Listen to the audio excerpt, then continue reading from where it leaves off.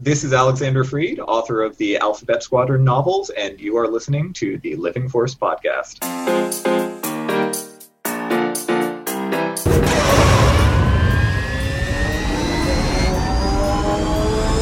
Welcome to the Living Force podcast. Roger. A Utini Podcast Network production.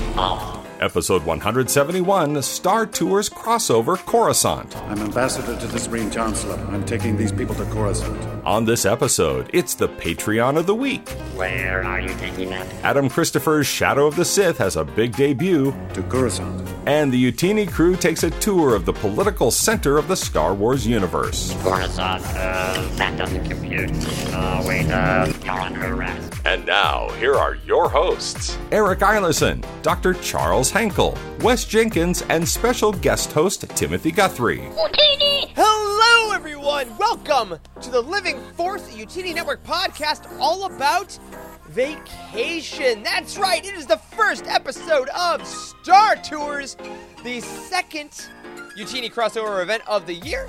I am one of your hosts, Eric Eilerson, and joining me in tonight's voyage through the galaxy is a lovely batch of co-hosts, starting with the man that doesn't go anywhere, as far as you know, because his setup is so consistent, Dr. Charles Henkel. What's up, man? I'm here where I usually am, but I am ready to go on the ride of a lifetime tonight. I'm really looking forward to this show and the whole rest of the week. So let's go ahead and kick it off. I love that idea. And, of course, we can't be ready to go anywhere without a man touching buttons, checking the levels, making sure all the levers are pushed and pulled as they need to be, and I would trust no one else with that other than Wes Jenkins. Touching buttons and pulling levers. That's me. I'm glad to be here, guys. This is my first or my second vacation of the year because I guess we'll just say that Star Wars Celebration was number 1. Star Tours Utini Presents number 2. That's right. And we have brought in a guest adventurer because you must have 4 riders to ride this ride. And because Corey decided to abandon us, you know who was in the single rider line and jumped in our car? It's Timothy Guthrie. What's up? What's up? I'm so ready. Also, I heard there were going to be tacos while we're exploring on this adventure, so shout out to Freddie C for the shirt. But I am ready, guys. I'm so ready for this. It's good to see y'all. Good to be here. I'm excited to get into it. Exactly. We're excited to steal you from the Cosmic Forest just for 2 days before you go back there for your own Star Tours. And we welcome all of you on this grand adventure of ours. If you're unfamiliar with what a Utini crossover event is, that's fine. There's really only been one. But what we're doing this week, every show on our network is going on the Star Tours in celebration of the 35th anniversary. Each show is heading to a different planet. And if you'd like an overall look, Wes, throw up the key art for our event made by our very own wonderful Jose. He cobbled this together as a celebration of Star Tours through the galaxy. Look at that. On Monday, you got us here at the Living Force. On Wednesday, you got the Cosmic Force. On Thursday, you got Legends Look Back. And for our patrons, the Star Wars Archives and the Ghost Crew got some special episodes coming up this weekend and next Wednesday. Yeah, we got to thank our very own Jared off Legends Look Back for the amazing idea. It's our 4th Jared. I don't know what it is. There's so many. But Jared put this all together, and we all decided to pick a planet for each show. What is tonight's planet? Well, if you looked at the title, you already know, but I'm going to sit in suspense for those of you who just chaotically let your podcasts play in the background without looking at titles. You're the real heroes. But if you're listening to us on one of those platforms, before we get too far into our event, make sure that you have rated us on Spotify, you liked the video on YouTube, you rate us on the Apple Podcasts, everywhere and everywhere. Tell everyone the Living Force and all of Utini are the place where you love to go for your adventures.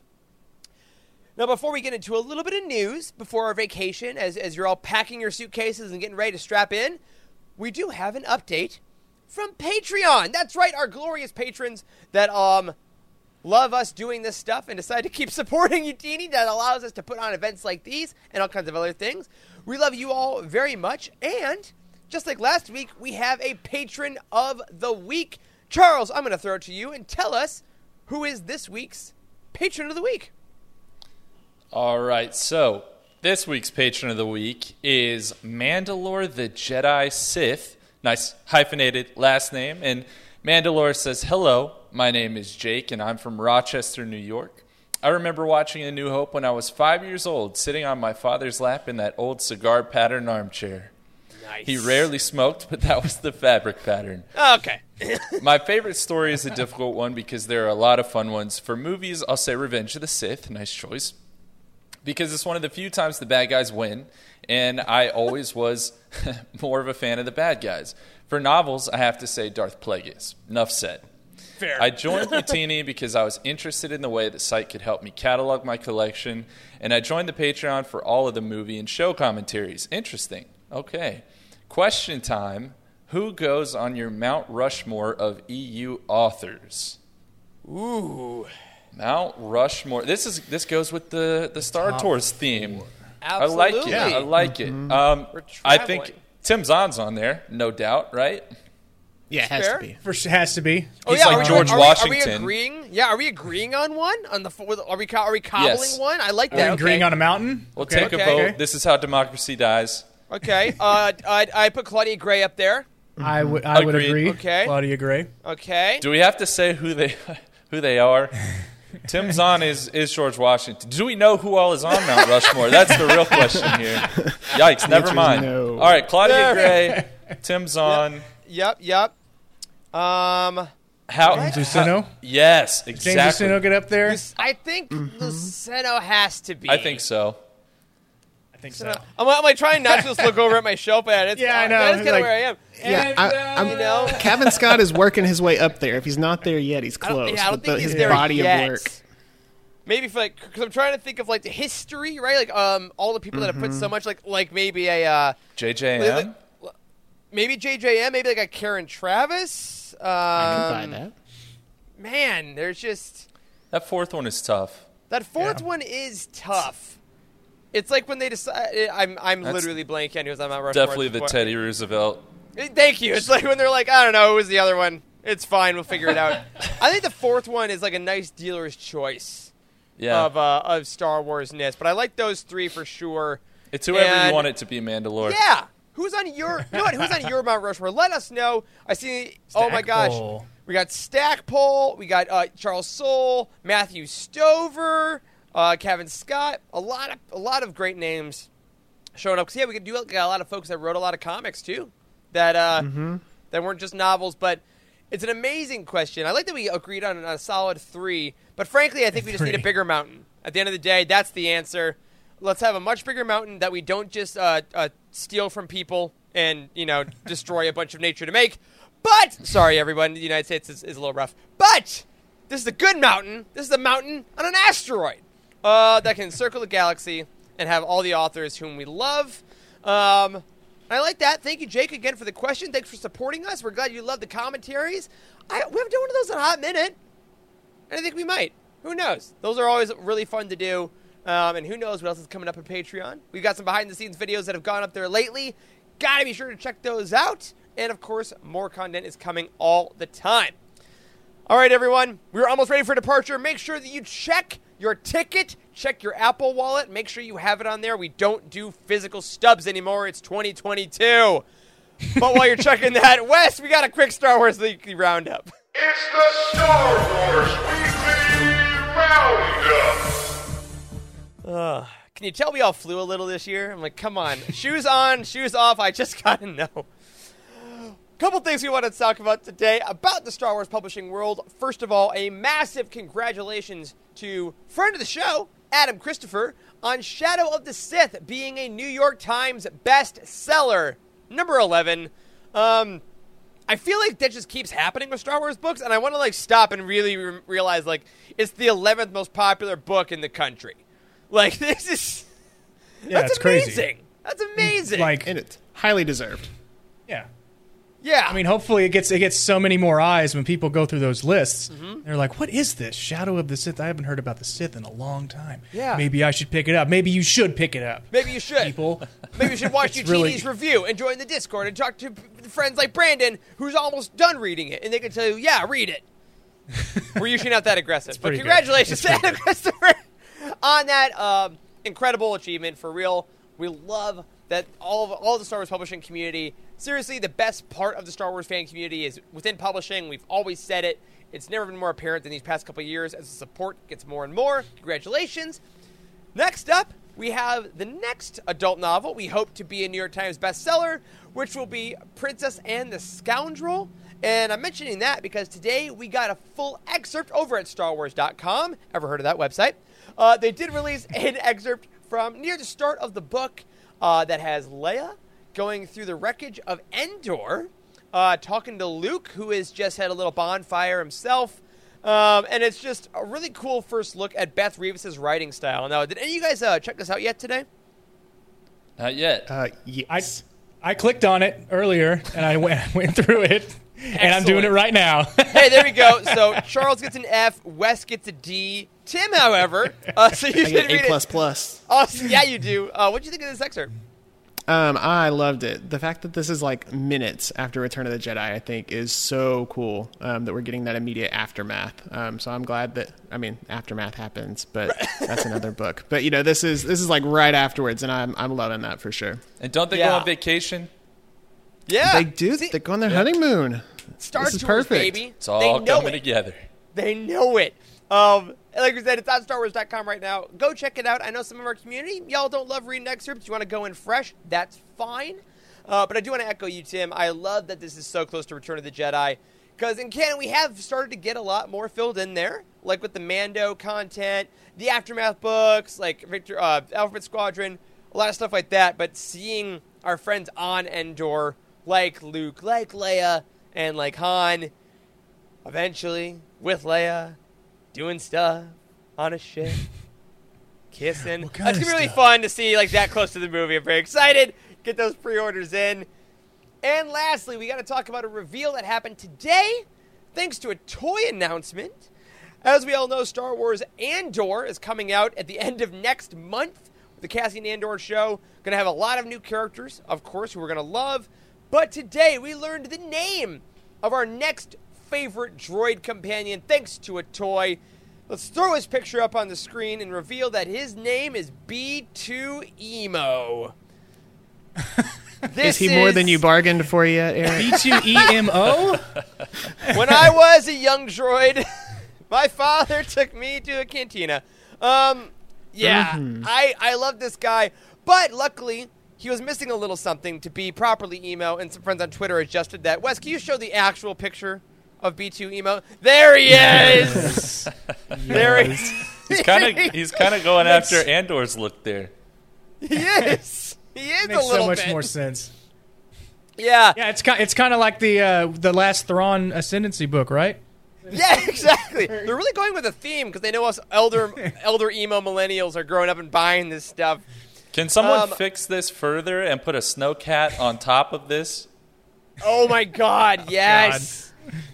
Well, look, and you can tell even though there's wheels underneath. I know I could pretend those are like black painted nails, so I think it's also kind of works, But I'm very excited to meet B2 Emo. I hope he sounds just like AP5 in Rebels, like the Alan Rickman kind of like just slow, methodic talking. I mean, he'll speak in binary probably, but I hope it's a low binary. Like he's really bummed out about it. Like Cassie's like, we have to join the rebellion again, and it's like it was never a phase. Anyway, very excited to meet him next month. But of course, before that whole show comes out, you're going to be reading Princess and the Scoundrel. You're also going to be reading Padawan in just a couple weeks, which is coming out on July 26th, our new Obi-Wan book. And Princess and the Scoundrel is coming out August 16th. Head to the Utini release schedule to make sure you get all those pre-orders in. And can't wait for that. All right. We've made you wait enough, though. It is time for the main event, everyone. Star Tours. Welcome to it. Strap on in. We, here at Utini and the Living Force, have found an exclusive way to take you to the main center of the galaxy, the Imperial center of the galaxy, if you will, Coruscant. That's right, we're talking all about Coruscant, the capital planet. That's how you say it. The capital planet of the Star Wars galaxy. And to start off, guys, I just want to ask you a basic question. What do you think about Coruscant as a fan? And do you have any, personal history with this planet? When you heard about it for the first time, do you like seeing stories about it? What does this mean to you? Charles, let's go to you first. Yeah, well, I lived there.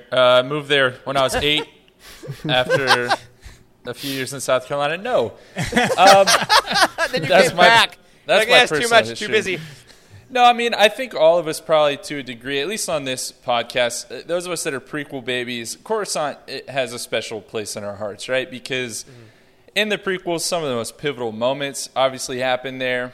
I think it was one of those planets that really showcased like how far technology had come since the original trilogy, because that was, I mean, I know they went back and added it in, but I mean, that was not possible to do a setting like that back in the 70s and the 80s. So it was really striking to see all the traffic in the sky and how they interacted with all these millions of people that were all over the planet.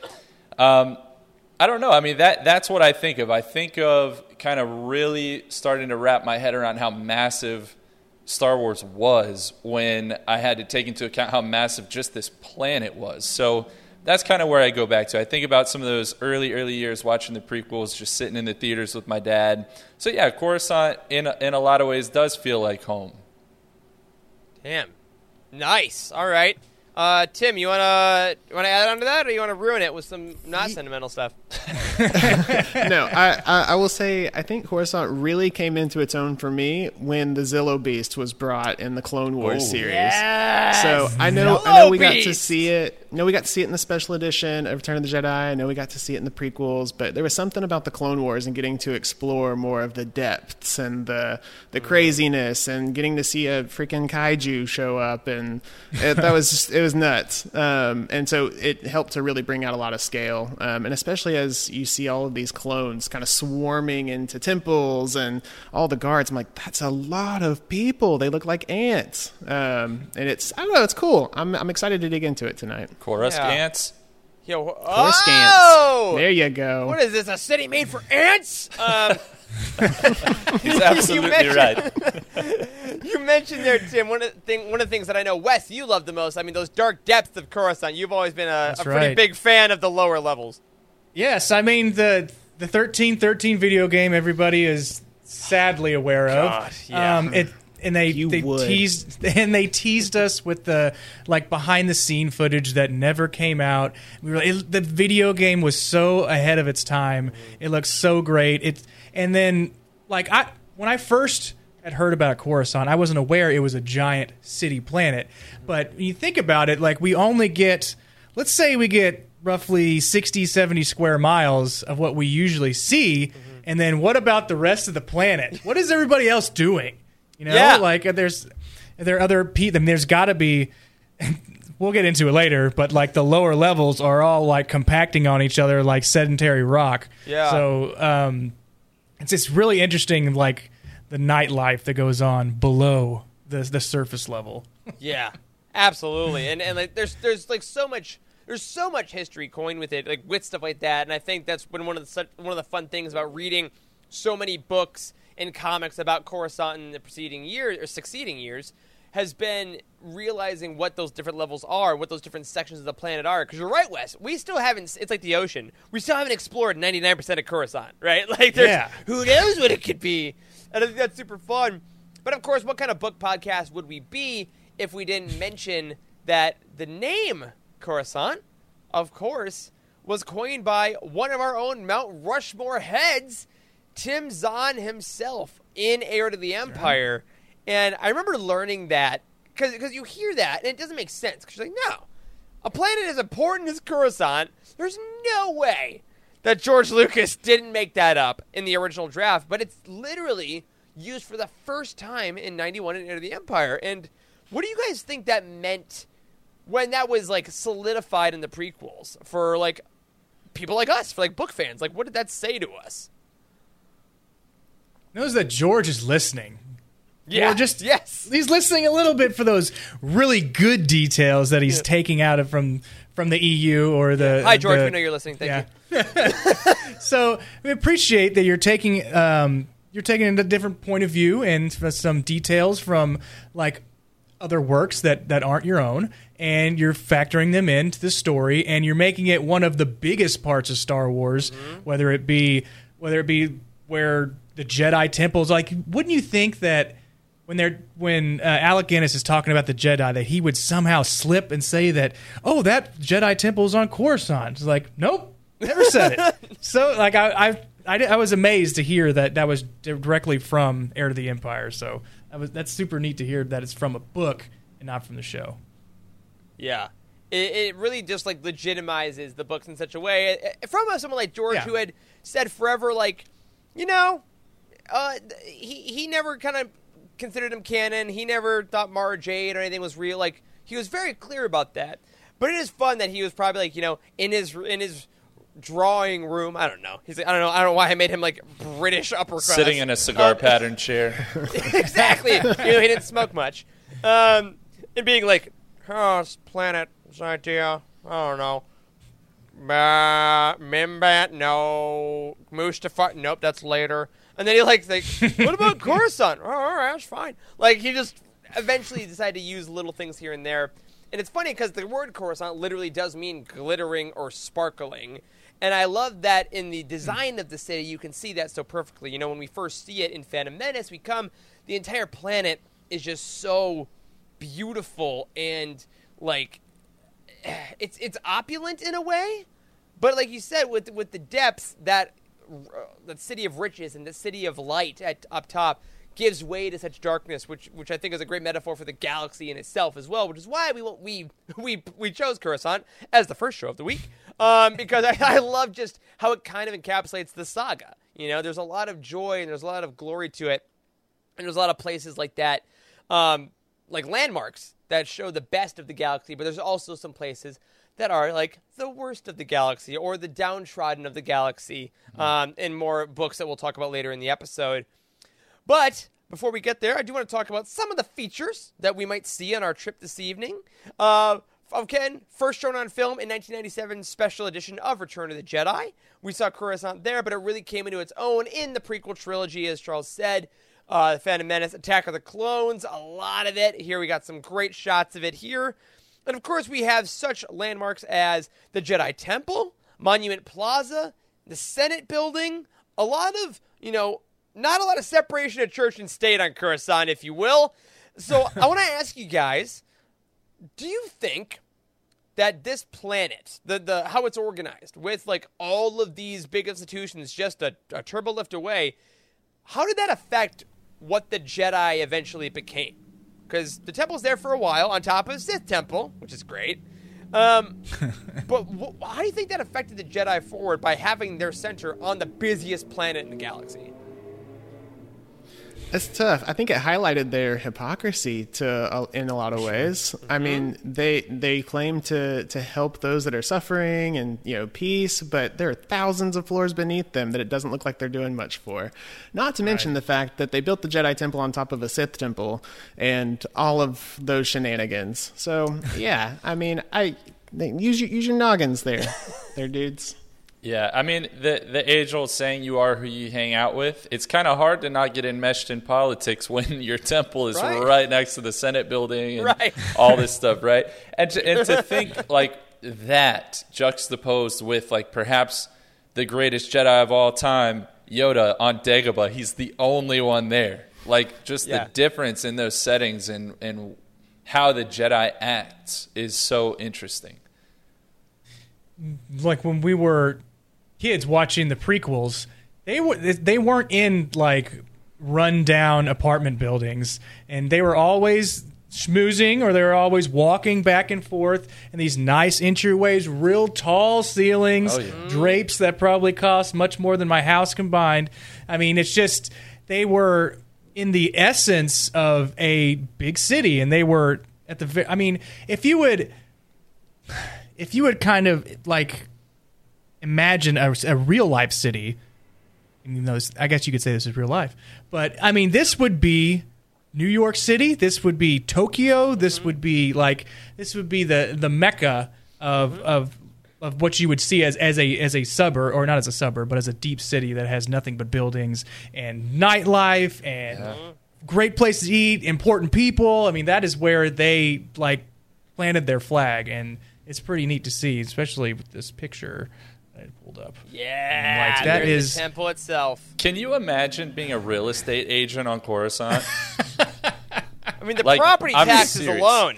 I mean, like selling the Jedi Temple like to the Jedi. Like the ceilings are 100 feet, but they feel like 150 because of how the pillars are.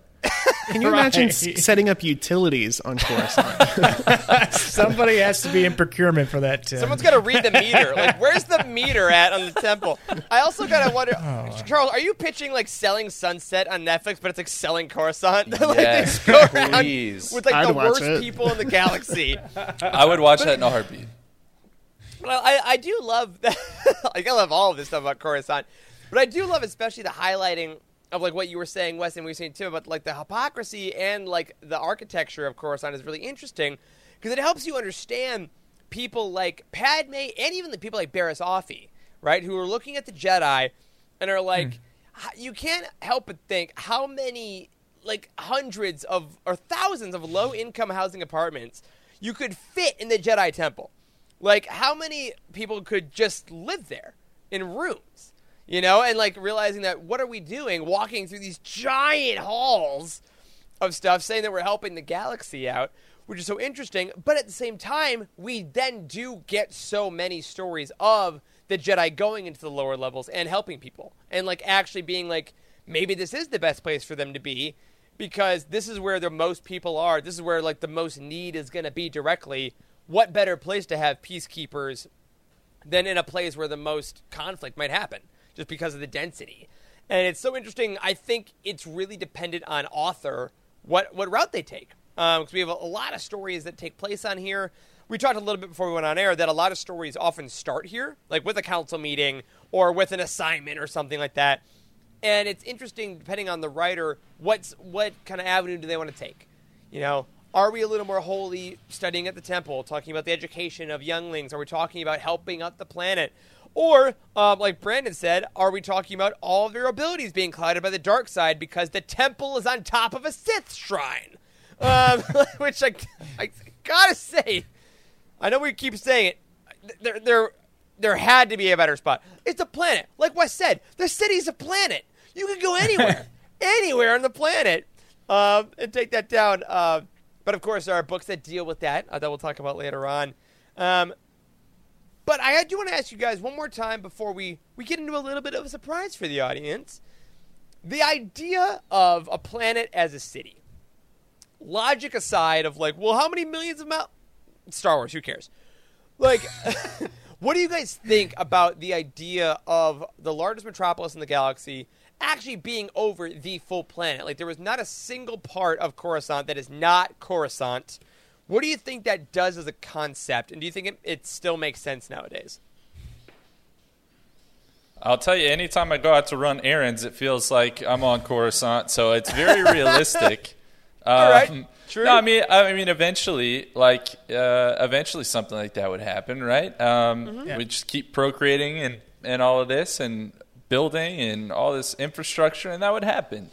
Now, I don't think Earth will ever get to that point, but it's imaginable, and I think furthermore it kind of makes sense then that where would you go next, right? Once you've literally taken over 100% of a planet, what do you do next? You go out amongst the stars, and that's the whole premise of this franchise, right? So it all makes sense. Yeah, no, it is nice to realize that we will absolutely all be dead from so many different things before that ever happens to Earth. I mean, come on. We can take ourselves out, global warming. We'll never recover the planet. You're right. It does make me feel better. Guys, other thoughts?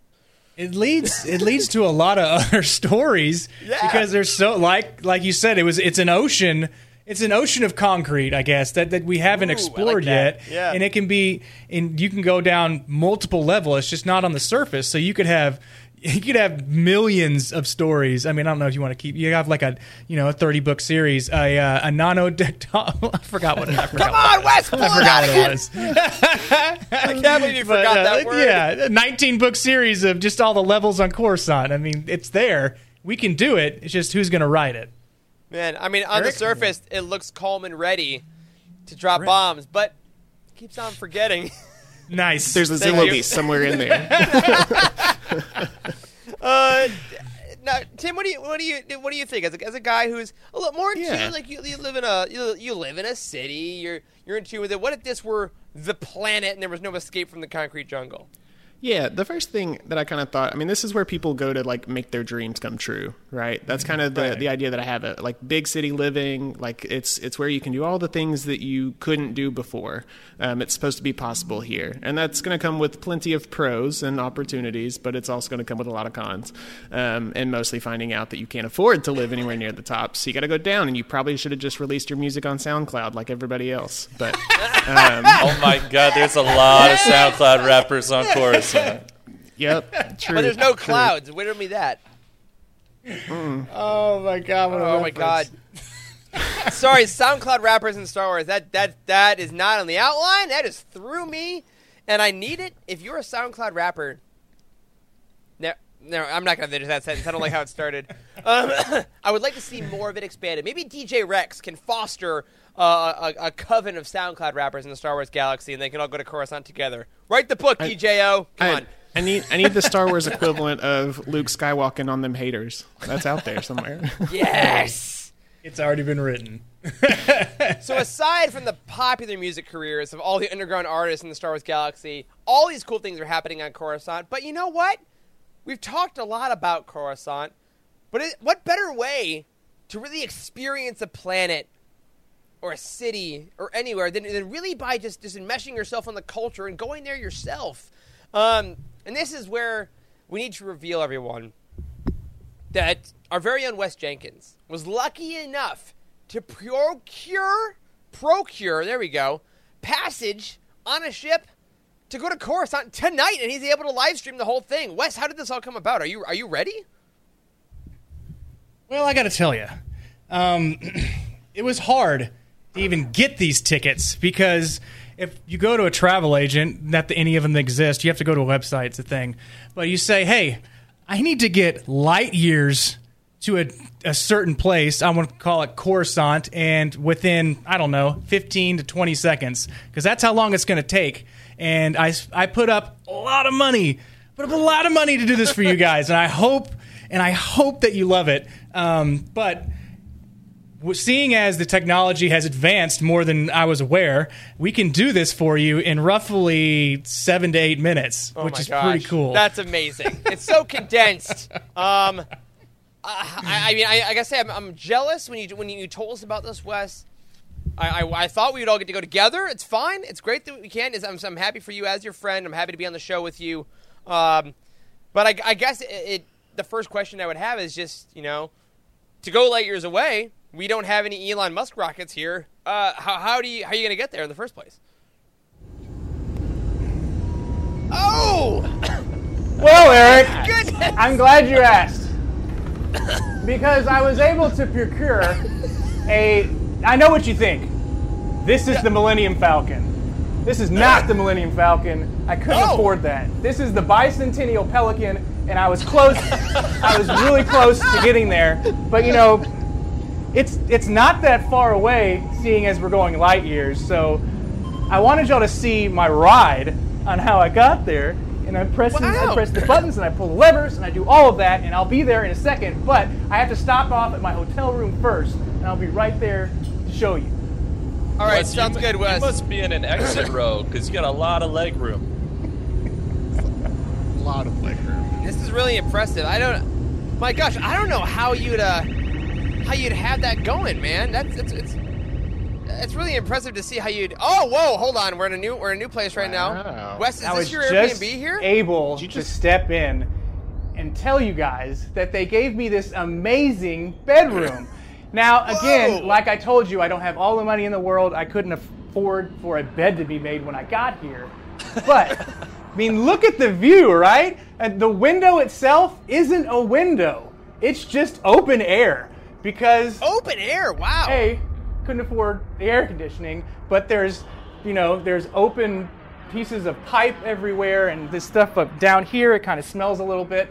But yeah, how's the smell overall, Wes? And is it hot? Like, how are you feeling? It's kind of warm, Coruscant, that radiates off the concrete, so the sun really gets to you. But that's okay. I'm not going to be here for very long. I'm going to go to different places within Coruscant to show you guys kind of what you're missing and what you need to save your lunch money on. So I'm going to step outside, and I'm going to go I'm gonna try to get into the Jedi Temple. I'm really gonna try. But that'd be lovely. I gotta tell you that the security there is pretty tough. I might be able just to put a toe in, but we'll see. I'm just gonna try to get in. All right, we'll see what you can do. I got to look at the chat here. We have some great questions. Brandon wants to and Alan similarly. They want to know, did maybe a certain Jedi and Senator sneak in there after being in their open air car? Those sheets looked a little rustled. Oh, I'm not above actually renting out my own room while I'm not there, so we can do that too. Oh, okay, great. You're an entrepreneur. You're Airbnb-ing your Airbnb. That's pretty. That's a good idea. Coruscant's expensive, like we said. The real estate alone. Oh wait, Wes, did you make it in? Do you see the size of the pillars in this building? Oh my good lord! Where are you, Wes? This is the Jedi Temple, but this is just the lobby. Okay, so we talked earlier about how big this place was and how you can fit hundreds of people in here instead of having them, dwell below the cityscape. So this is the size of, 9 Astrodomes if you're from Texas. So the sun comes through here nicely. Yes, correct. And then you have these, tall pillars and the sunlight that comes through, but it's simply breathtaking. I wish you guys could see it. But I have reservations at a friend's place. But first, I have to go. We're going to the lower levels to show you what real life is like on Coruscant. Not this flashy pillars and monks singing religious music. It's Jedi music. That's what this is. But I have to take a turbo lift down probably 100 levels to get where I'm going. Whoa! So. Okay, you got on that turbo lift. Guys, who do you think was singing there? My money's on Yaddle, obviously, but who else do you think was singing there with Wes? I've heard Mace has a nice voice. Oh, sure. Also, it was either spring break or that was just post Order 66 because there was no one in that lobby. No. I think the only undisputable thing is that Kiadi Mundi was leading them. I like that. Yeah. What about the droid attack on the Harmonies? You know what I mean? Like, dude is really that was off the cuff. I'm not at my best there. Okay, guys. Now, if you walk with me, cardio in. You can see that this is one of the lowest levels that they have here in Coruscant. So, thank God they have this crossing here, but, they have places to eat. They have a bar here that you can go to that has TV on it. But still, you have to be careful down here because there's a lot of weird, spice runners and crooks. You gotta be careful. And they call you the surface dwellers, by the way. So you surface dwellers, make sure that you're on your P's and Q's. But first of all, this is kind of dreary, It's a little damp because they have a different atmosphere than they do up above. Just it looks because damp. It's quite damp. Thank you, Charles, for noticing that. But I kind of don't want to be here anymore. So I do. Like I said, I had a reservation earlier. You gotta get there. So I gotta go. At least everything was open. That's true. They very, very distinctly opened. I was very worried for you. Insane Membrane makes a great point. You could probably buy some solid death sticks over there. Ooh, is that a vendor, Wes? Yes. So I've just arrived. I went 50 floors up on the turbo lift. Hey. Wow. Did y'all just see Jafan? Jafan! You know the locals? That's Jafan Dari. He's the one that allowed me to come here, that gave me the access to the turbo lift to come up here.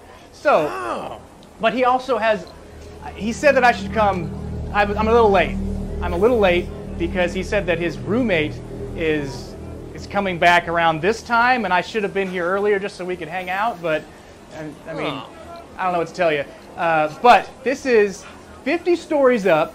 We have people making food, right outside your door. How awesome is that? See, it's getting better. Smell, Wes? It smells delicious. It smells like seafood, but I'm not sure I want to eat seafood on the 50 levels below. Oh, who's that? But that was Rugo Melny. Did you see that guy?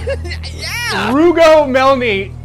I shouldn't say that loud. He's probably going to come back out here. But anyways, I think we should go. It's getting late So I wanted to go up to show you exactly what the cityscape looks like when you're on top and being a city dweller like you people over on the podcast network.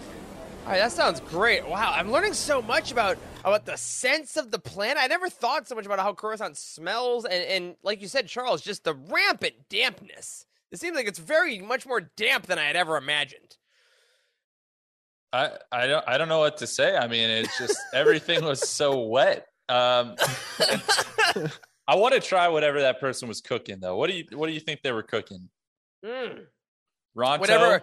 Yeah, a Ronto wrap, surely. Ooh, a Ronto wrap might be it. Or what's the fish that Dryden Voss has? That's from Phantom Menace too. You know what I'm talking about?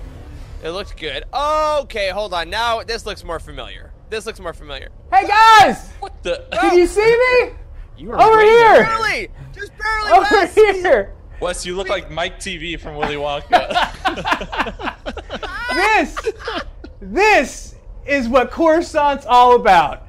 The lights and all the speeders that go above you. You can see exactly how big this place really is, right? I mean, I'm dwarfed compared to the size. See, I don't want to fall in this hole down there because be careful. It's I right there. probably No probably railings won't ever. come back up. But just to show, I mean, you can see how amazing that it is even when it's dark, it looks like it's a happening time. So it looks like there's restaurants and looks like people are going somewhere. It's not an empty skyline. There's some traffic. Oh, Yeah. I mean, it looks great.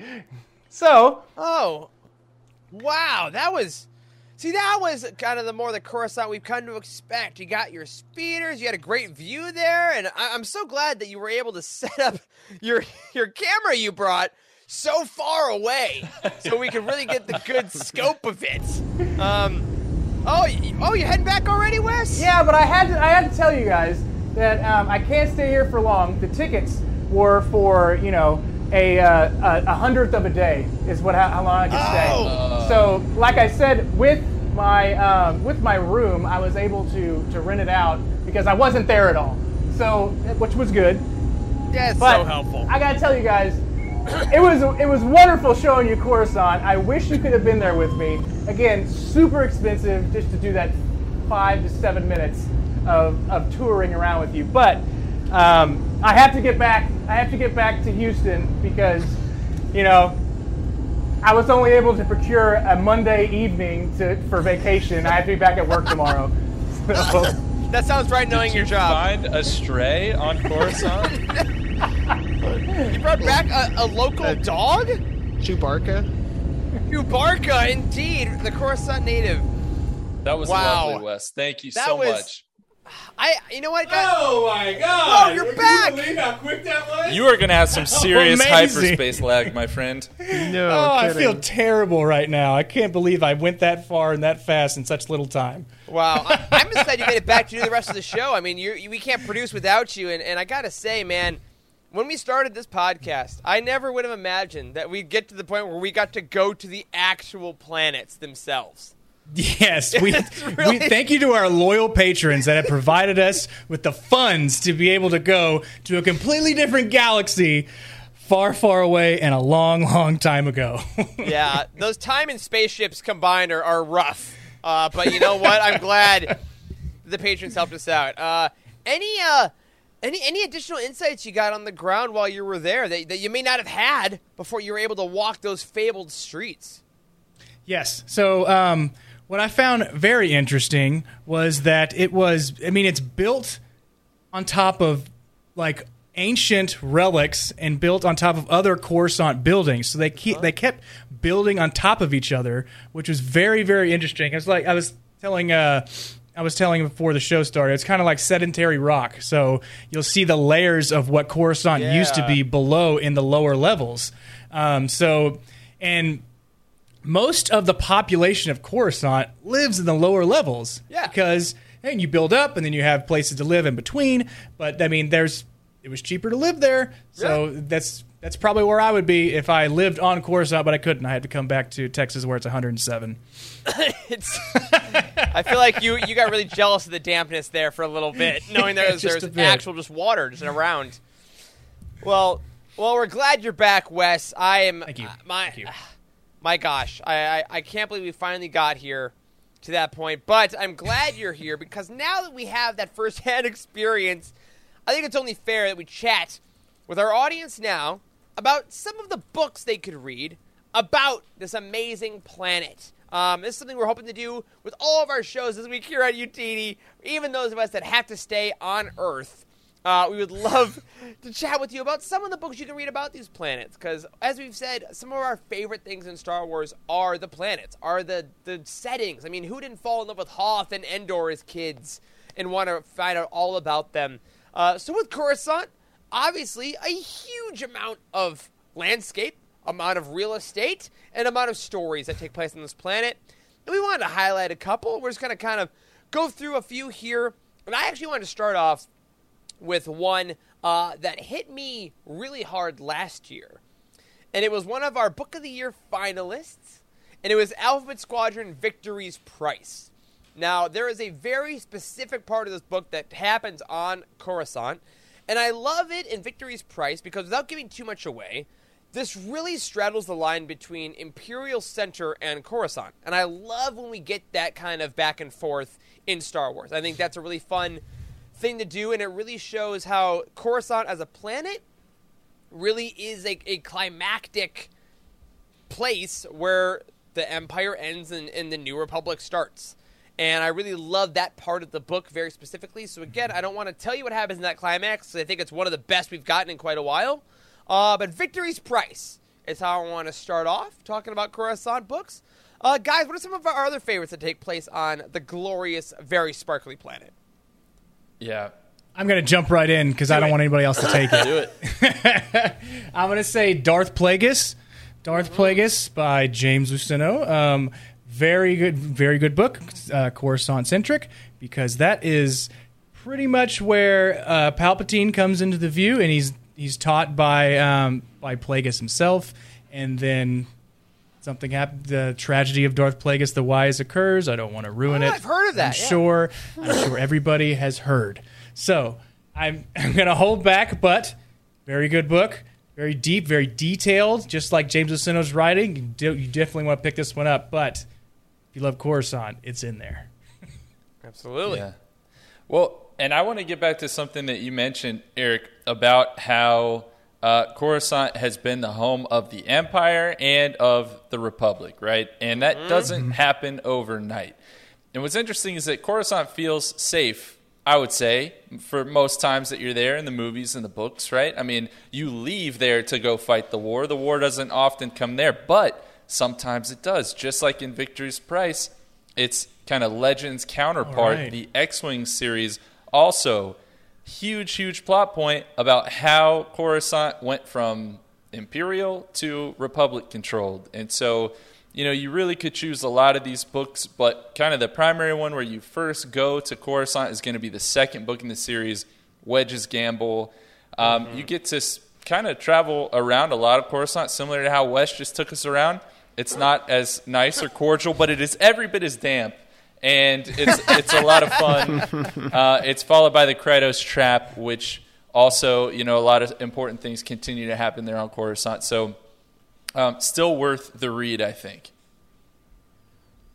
Yeah, I'm going to follow that up with the earliest canon appearance so far that we have seen Coruscant in, and that is from Light of the Jedi, my friends. Yeah. The High Republic, I was completely blown away. Like, it makes sense that we would see it. But we got to see Lina Soh spend some time up in the Minari Mountains, kind of what's left of them. I guess it's that Temple Peak. I think it's called Umate or something like that. But it's really cool. It's not quite as developed, but she does this really impassioned thing about how being able to touch and look at the mountain is both like awe-inspiring and also because anything is possible, but it's also deeply humbling because it can all crumble down.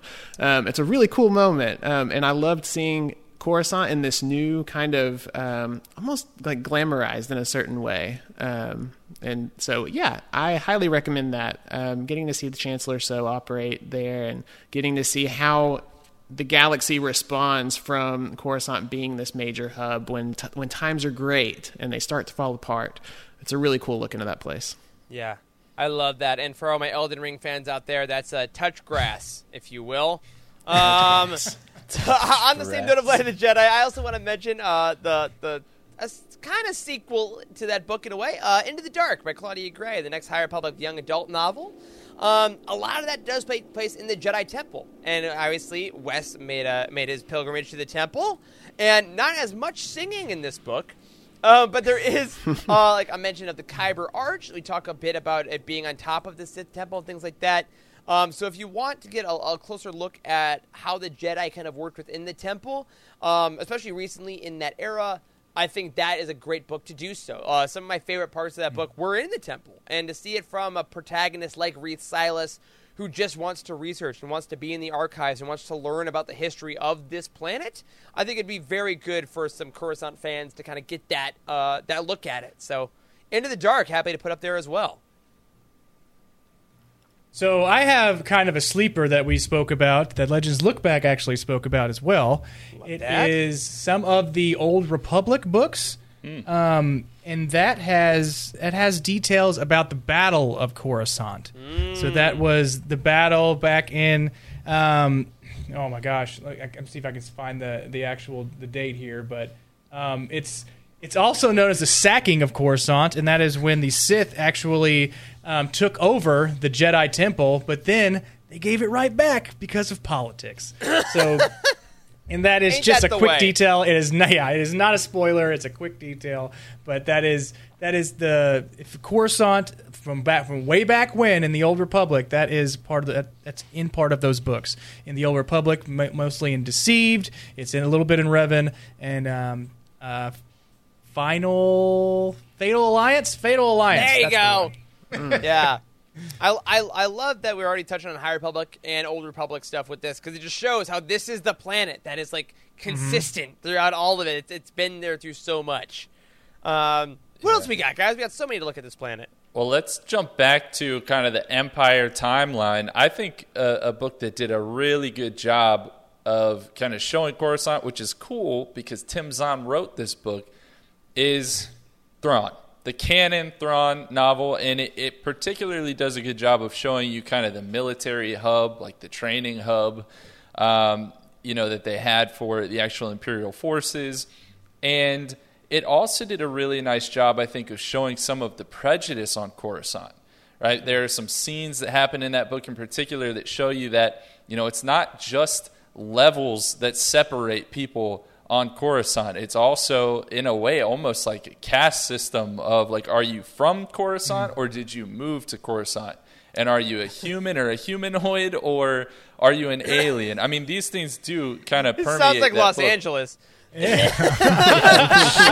sure.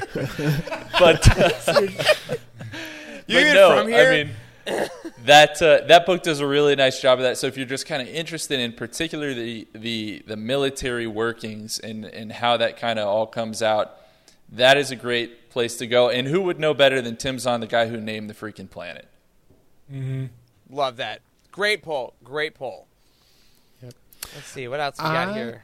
I am going to recommend a trilogy of books. That's right. I Brave? dared to do a trilogy. It's brave, I know.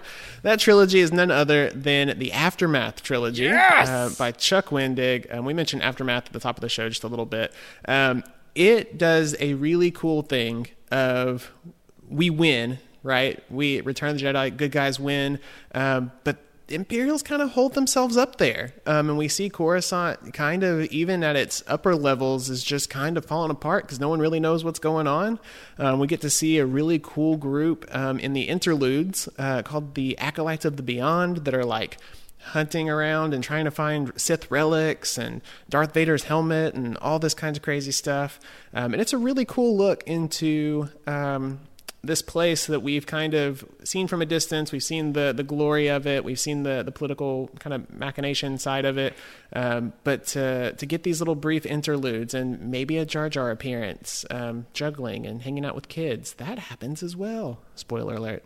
But it's a cool. I definitely recommend Aftermath trilogy, getting to see how it kind of comes to a close, and how how the New Republic kind of gets its footing. So, yeah, those interludes are something wild. Huge fans of those. I'm going to stick with canon as well and go to a slightly different part of the timeline. This is when the Empire is going strong, if you will. One of the higher points of the Empire when Palpatine's like, yeah, this is great. Nothing's wrong. And this is Catalyst, a Rogue One novel by James Luceno, starring Galen Erso and director critic together, and you get to see their friendship kind of blossom. This came out a couple months before Rogue One was actually released, which is wild. The audiobook narrated by the amazing Jonathan Davis, and this book as a whole is so interesting because it's dense with so much stuff about like kyber crystal lore and like Lyra's research with Galen about crystals and how that works. But there's also such an interesting thing of watching these two guys working for the Empire on Coruscant together and working through their careers. And it really feels like, oh, these are the guys that like lived there and like just did the thing and like were what every Imperial thought they were going to become when they came to Coruscant. So I love Catalyst for that reason. I think Luceno does a great job of writing kind of a little bit of the glamour, but also a little bit of the bleakness of the planet in that book. Yeah, Catalyst is just it's a big, deep one, but when you end it, it's like, oh, that was wonderful, and I learned so much. Cannot recommend it enough. Oh, Lyra, back from the dead. So bad. Oh, Sorry, God, Rogue One's that every so time I good. hear Lyra's name. It's so good. It's so good.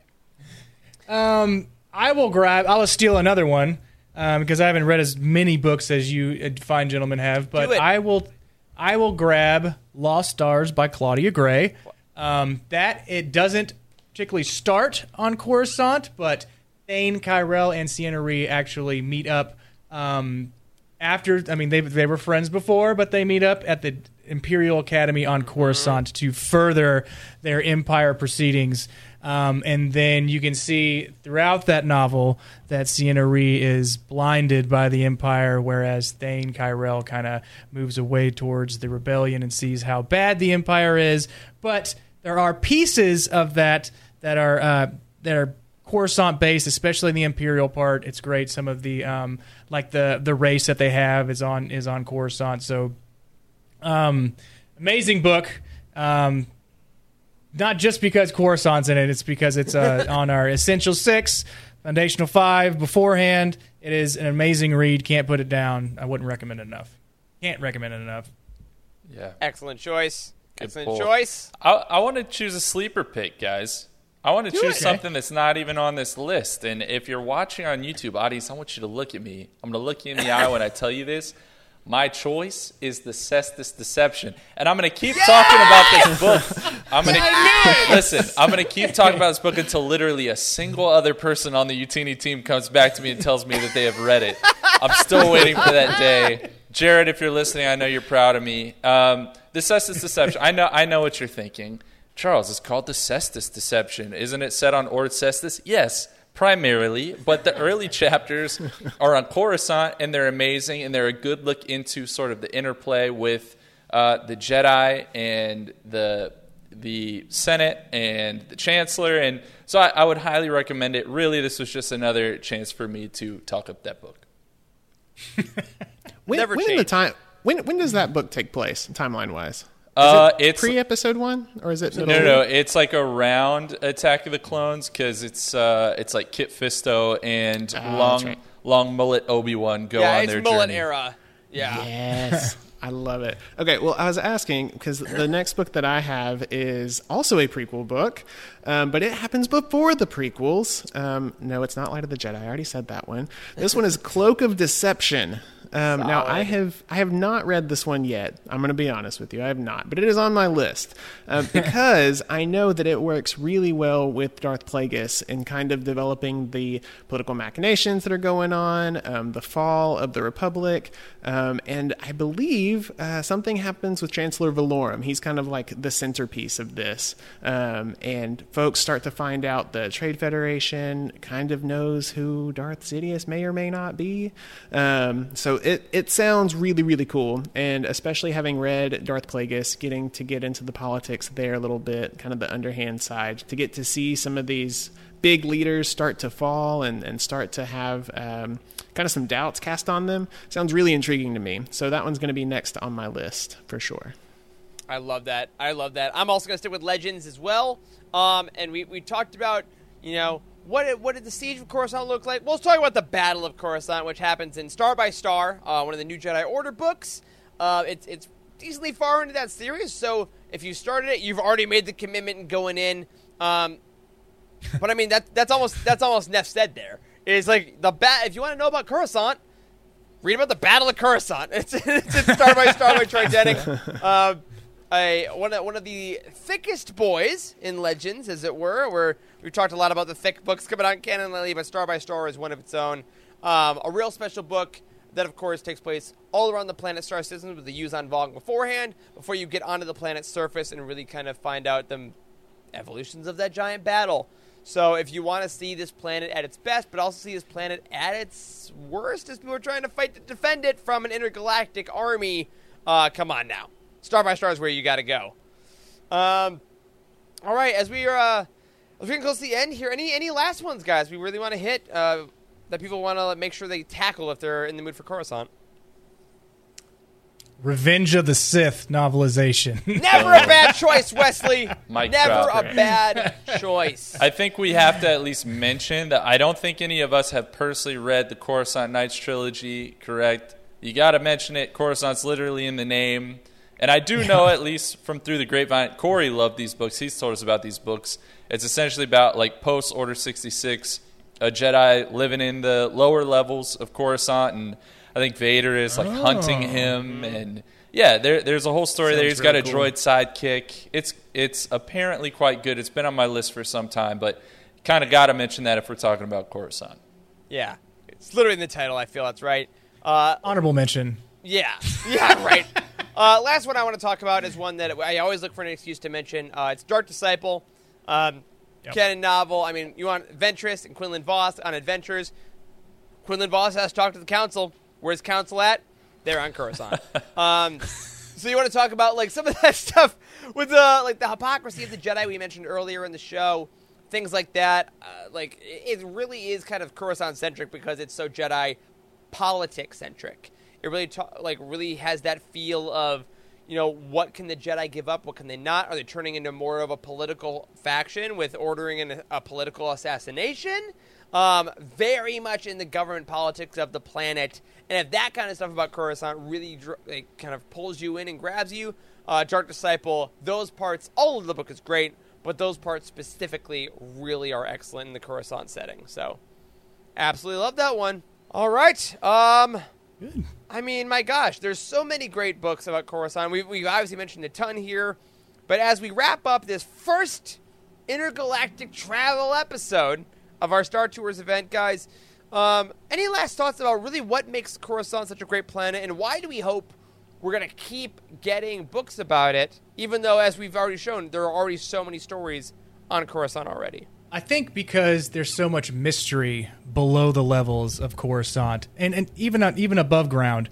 I mean, there's so much we haven't discovered yet and researched and voyaged to, but the lower levels is kind of the stuff that intrigues me, that gives me some kind of fascination with what's really going down behind the scenes. What's going on behind the curtains, or below the levels, and which you know now firsthand. Which is of course, I've seen it. I smelled it too, and I think I've tasted it a little bit. So it was pretty. So I can't wait to hear and see more stories from Coruscant, whether it be in short story form. That would be great if they had a whole short story book about the lower levels of Coruscant and how damp it is. That's all we want. Yeah. Great, Tim. What about you, man? What are you thinking? Oh, man. I think that we'll get more because it is just the hub of the galaxy. It is the corest of core worlds, I believe. And so I'm excited to see what else we can get. I'm kind of hoping one of my personal wish list things is we know in the sequel trilogy, the capital gets moved, it looks like. Right. So I want to see what that story is, personally. That's something that I'm hoping for. And maybe they take it back after the sequel trilogy, since that planet got blown up real bad. Yeah. So we'll see. Sorry, Hosnian Prime. Hosnian Prime, that's it. Yeah. Is Chandrila still there? I think, right? Chandrila, it was there for a second, then it got moved around. Sounds right. Sounds right. Have I even read the books? Who knows? Yeah. Love that stuff. Charles, what about you, man? Yeah, I mean, I think that kind of going back to how I started things, there is something about Coruscant that just feels home and feels safe, right? It's the home of the Jedi with whom we spend so much time. But, I mean, I love what you guys are saying. One of the most... I'll say this. Some of the most intriguing things in all of the Star Wars universe are the things that are never fully explored, never fully explained, right? The tree on Dagobah, for instance, that's the first thing that always comes to mind, even though we've got more information about it. And Coruscant will probably always be that way.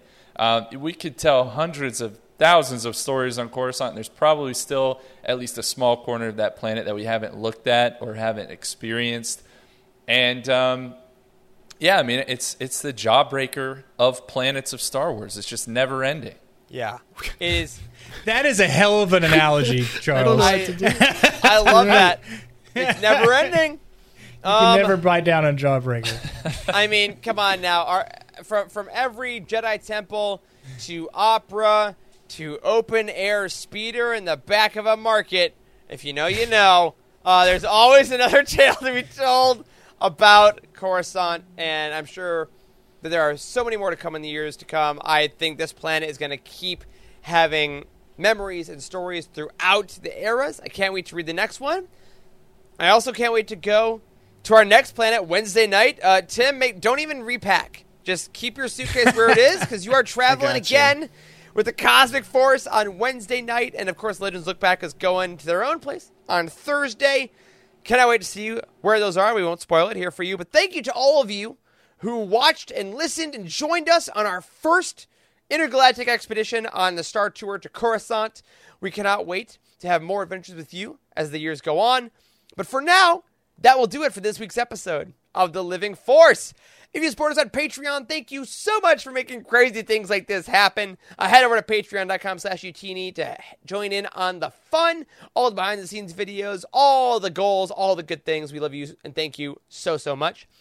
A special thank you goes out to Brian Dooley, Patrick Ortiz, Earl Q, and Carl Sander on our Jedi High Council, and Elizabeth Cloutier and Sally and Chris Eilerson on our Alliance High Command.